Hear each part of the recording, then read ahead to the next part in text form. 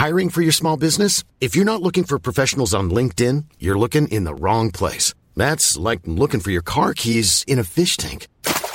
LinkedIn helps you hire professionals you can't find anywhere else, even those who aren't actively searching for a new job but might be open to the perfect role. In a given month, over 70% of LinkedIn users don't even visit other leading job sites. So start looking in the right place. With LinkedIn, you can hire professionals like a professional. Post your free job on linkedin.com/people today.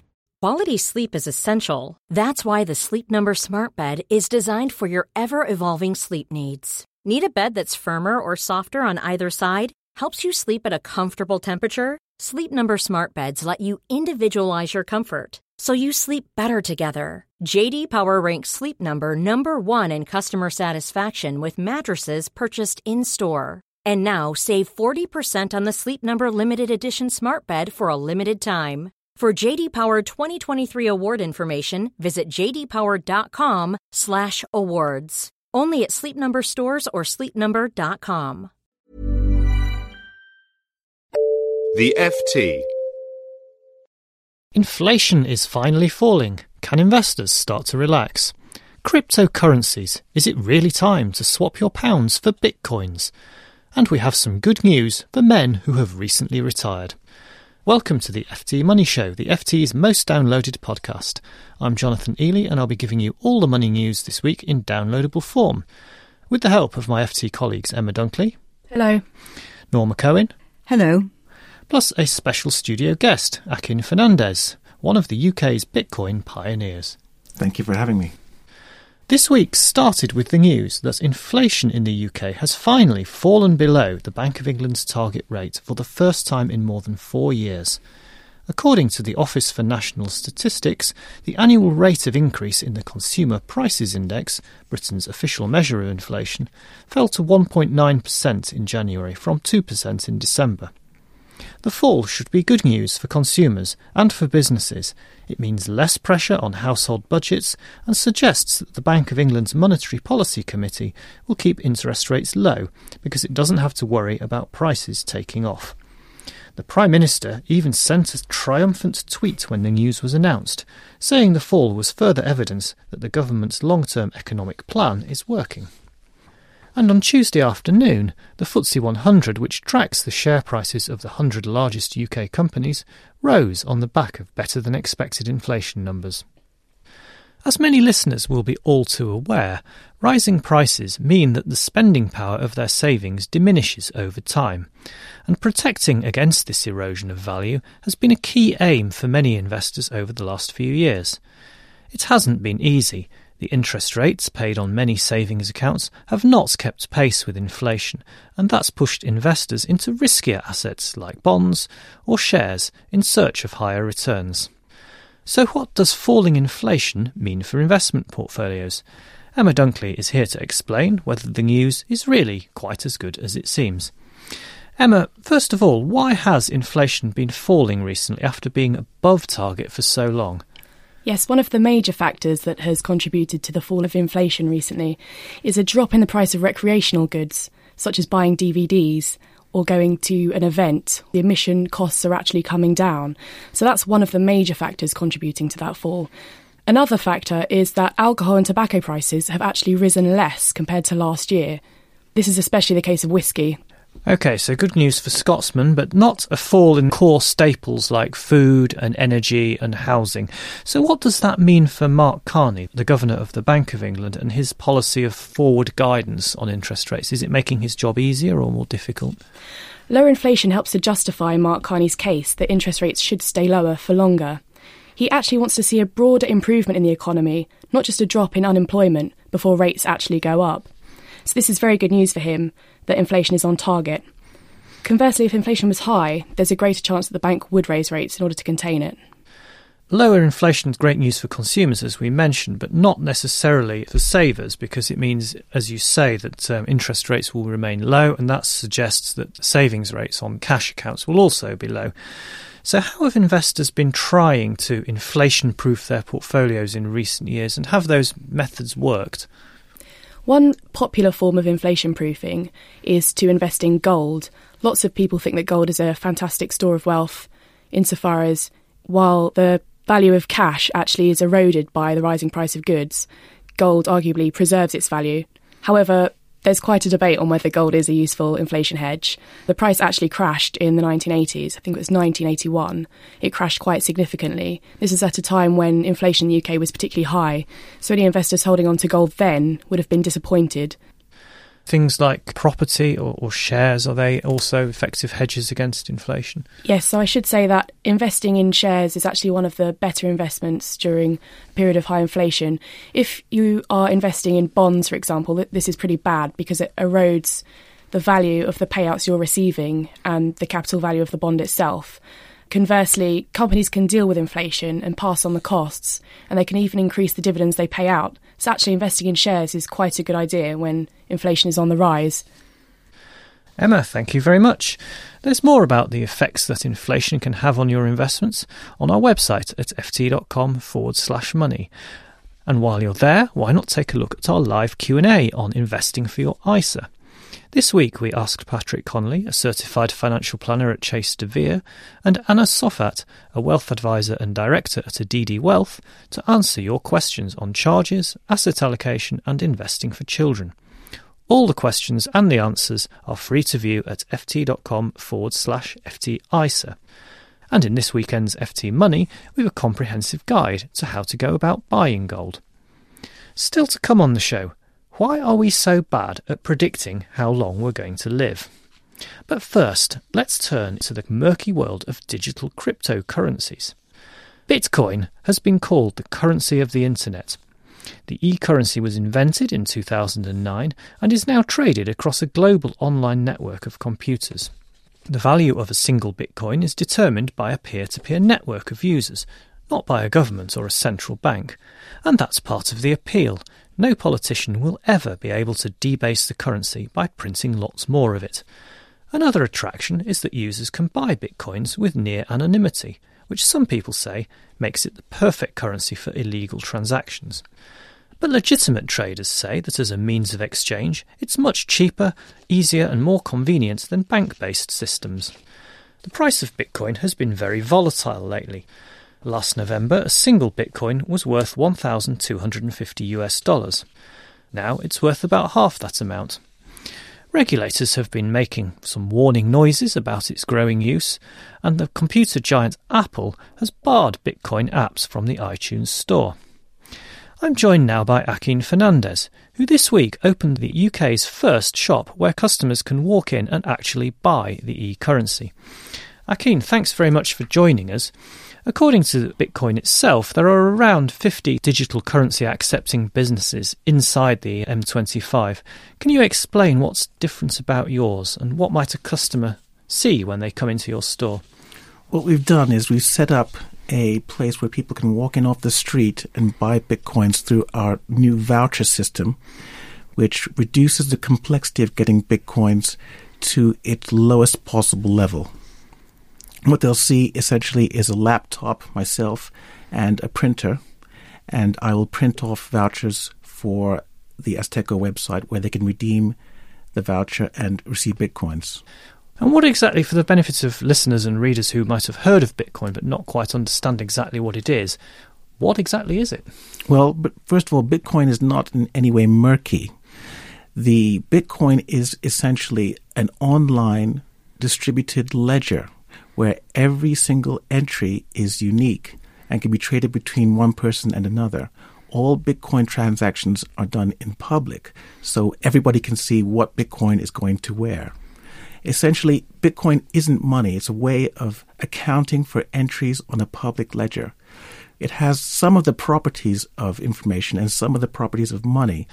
Okay, and what sort of people use it, do you find, in daily life? What sort of people are coming into you asking for vouchers? At the moment, there's people who are basically curious about Bitcoin. They want to try out the Bitcoin for the first time.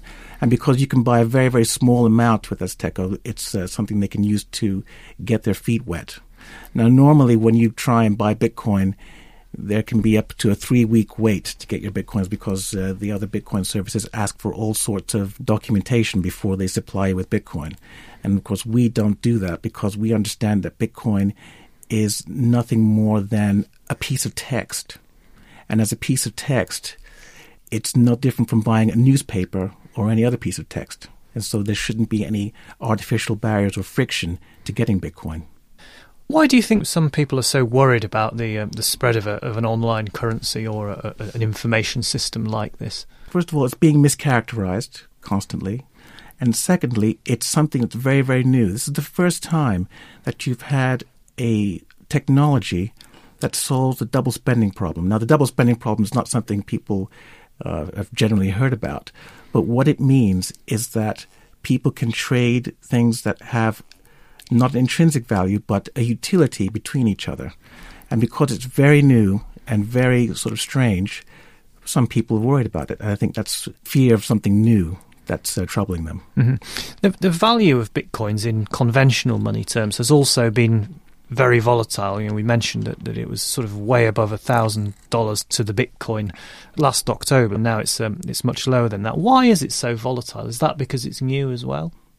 First of all, the value of Bitcoin doesn't matter. If you have £100 and you want to send or buy something for £100 from somebody anywhere in the world, you can go to Azteco, for example, buy a voucher for £100 worth of Bitcoin, no matter how much that Bitcoin is, and then send it to them, and then they will send you the £100 worth of goods. Now, if Bitcoin is £1 per Bitcoin, you need 100 Bitcoins. But if it's 1/10,000th, obviously you need much less. What comes out at the other end is what matters. The £100 that you put in when you bought the Bitcoins. And as long as you use the Bitcoins immediately, the price doesn't matter. And obviously, this is a new technology. As time goes on and there are more and more merchants, more and more exchanges, more and more people using it, the fluctuations will begin to diminish. And then this argument against it, which people make quite a lot, will just be a moot argument. It will disappear. And finally, do you think Bitcoin will ever become a mainstream currency, or perhaps if not a currency, then a widely used means of exchange? Absolutely. In the beginning of email, in the 1990s, very, very few people were using it. Certainly, you never saw people with mobile phones with email on it. Now, everybody has email. It's going to take time for Bitcoin to spread everywhere. Once the killer application is written and it spreads to everybody's mobile phones, it'll become a fact of life, just like email and text messaging and everything else. Thanks very much. That was Joaquin Fernandez, owner of Azteco, Europe's first Bitcoin shop. You can read more about Bitcoins in a detailed feature by the FT's US investment correspondent Stephen Foley. And you can find out more about how to get hold of the e-currency yourself in this weekend's FT Money. This is available on both Saturday and Sunday at all good news agents as part of the Weekend FT. You can also read online at ft.com/money or on tablets, Kindles and other mobile devices. We're also interested in your views. What do you think of Bitcoin? You can reach us on Twitter. The handle is @FTMoney. Or you can leave comments on articles on our website at ft.com/money. Finally, you can email us directly. The address is money@ft.com. On to our final item for today. If you're a man and you've recently retired, we have some good news for you from the unlikely source of the Institute and Faculty of Actuaries. According to new research from this august body, the chances of a man aged between 63 and 77 dying have fallen by more than 4% each year over the last 5 years. There have been improvements in life expectancy in older ages too, with the risk of dying falling by 2% each year for men aged up to 89. What's also interesting about these numbers is that they show that men are starting to close the gap with women in terms of longevity. In some cases, the reduction in the risk of dying for men has fallen faster than it has for women. Increased longevity has a huge impact on savings and pensions, and it seems as though individuals and the industry haven't yet appreciated how quickly these changes are happening. I'm joined now by Norma Cohen, who, as the FT's demography correspondent, I expect has a host of explanations for these numbers. So, Norma, why are men living longer all of a sudden? Part of it is the fact that everyone is living longer. Successive generations are entering old age in healthier shape than we ever had. For example, people who are in retirement now probably endured childhood illnesses such as mumps, measles, probably had bouts of flu. All of those are actually quite destructive. next generation will have fewer of these illnesses. But the generation now retired didn't suffer diseases like scarlet fever, tuberculosis, cholera that earlier generations would have. So less cellular damage has been done by the time they hit old age. And why have we been so bad at predicting our own lifestyles? I mean, the pension industry's been caught out time and again by people living longer than they thought they were going to live. It's quite an interesting question, Jonathan, and the answers for it are not clear, but surveys all over, not just in the UK, but in the US, Canada, Australia, show that people routinely underestimate how long they're going to live. It may be emotional. They may be thinking about their parents and their parents' old age. And they may be expecting that old age, one's life expectancy, one's longevity is determined by one's parents' longevity. In fact, one's parents' longevity probably accounts for a very small portion of what people are capable of living to. It's about a quarter of life expectancies is genetic, and the rest is environmental. And what are the implications for long-term saving, particularly, of course, for men who are going to have to make their savings last longer, presumably? I think the big message is about working longer, but it also means thinking about saving in a way that will allow you to stretch out your expenditure throughout your period of retirement so that you don't binge spend in the early years when you retire and are in a shape to spend wildly. And finally, if men are catching up with women in terms of life expectancy in some sections of the population, does that have important implications for public policy and for pensions? One of the things it means is that the problem of old age poverty, which has largely been a problem of female old age poverty, is reduced to the extent that husbands often come with a pension. So what you have are healthier, wealthier, older households who are capable of spending more. OK, thank you very much, Norma. There is more on longevity and savings on our website at ft.com/money and in this weekend's FT Money. Other highlights in this issue. City Fund Manager Terry Smith explains why he has avoided one of Warren Buffett's biggest investments. We look at how to invest in gold as the price reaches a 3-month high. We have the pick of Investors Chronicles stock screens, and FT Money readers ride to the rescue of Ludovic Hunter-Tilney, offering imaginative solutions to the pension savings dilemma the FT's pop critic Ludo highlighted last week. If you want to add your own comments, let us know about a hot topic, or share your thoughts, you can do so via Twitter. The handle is FT Money, online at ft.com/money, or via email. The address, once again, is money@ft.com. We will be back next week, but for now it's goodbye from me, Norma, Emma, and our special studio guest, Akin Fernandez. For more downloads, go to ft.com/podcasts. Normally, being a little extra can be a bit much, but when it comes to healthcare, it pays to be extra.